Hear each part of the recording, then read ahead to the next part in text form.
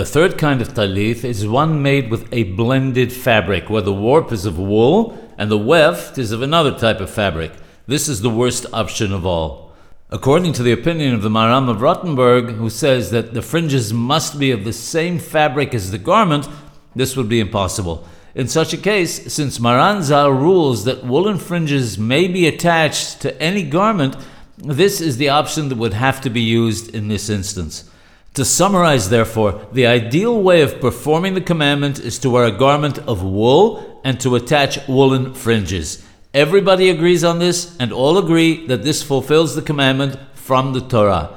If this is not possible or practical for any reason, one should wear a cotton talith with cotton fringes. Silk or blended taliths should be avoided for the reasons previously mentioned.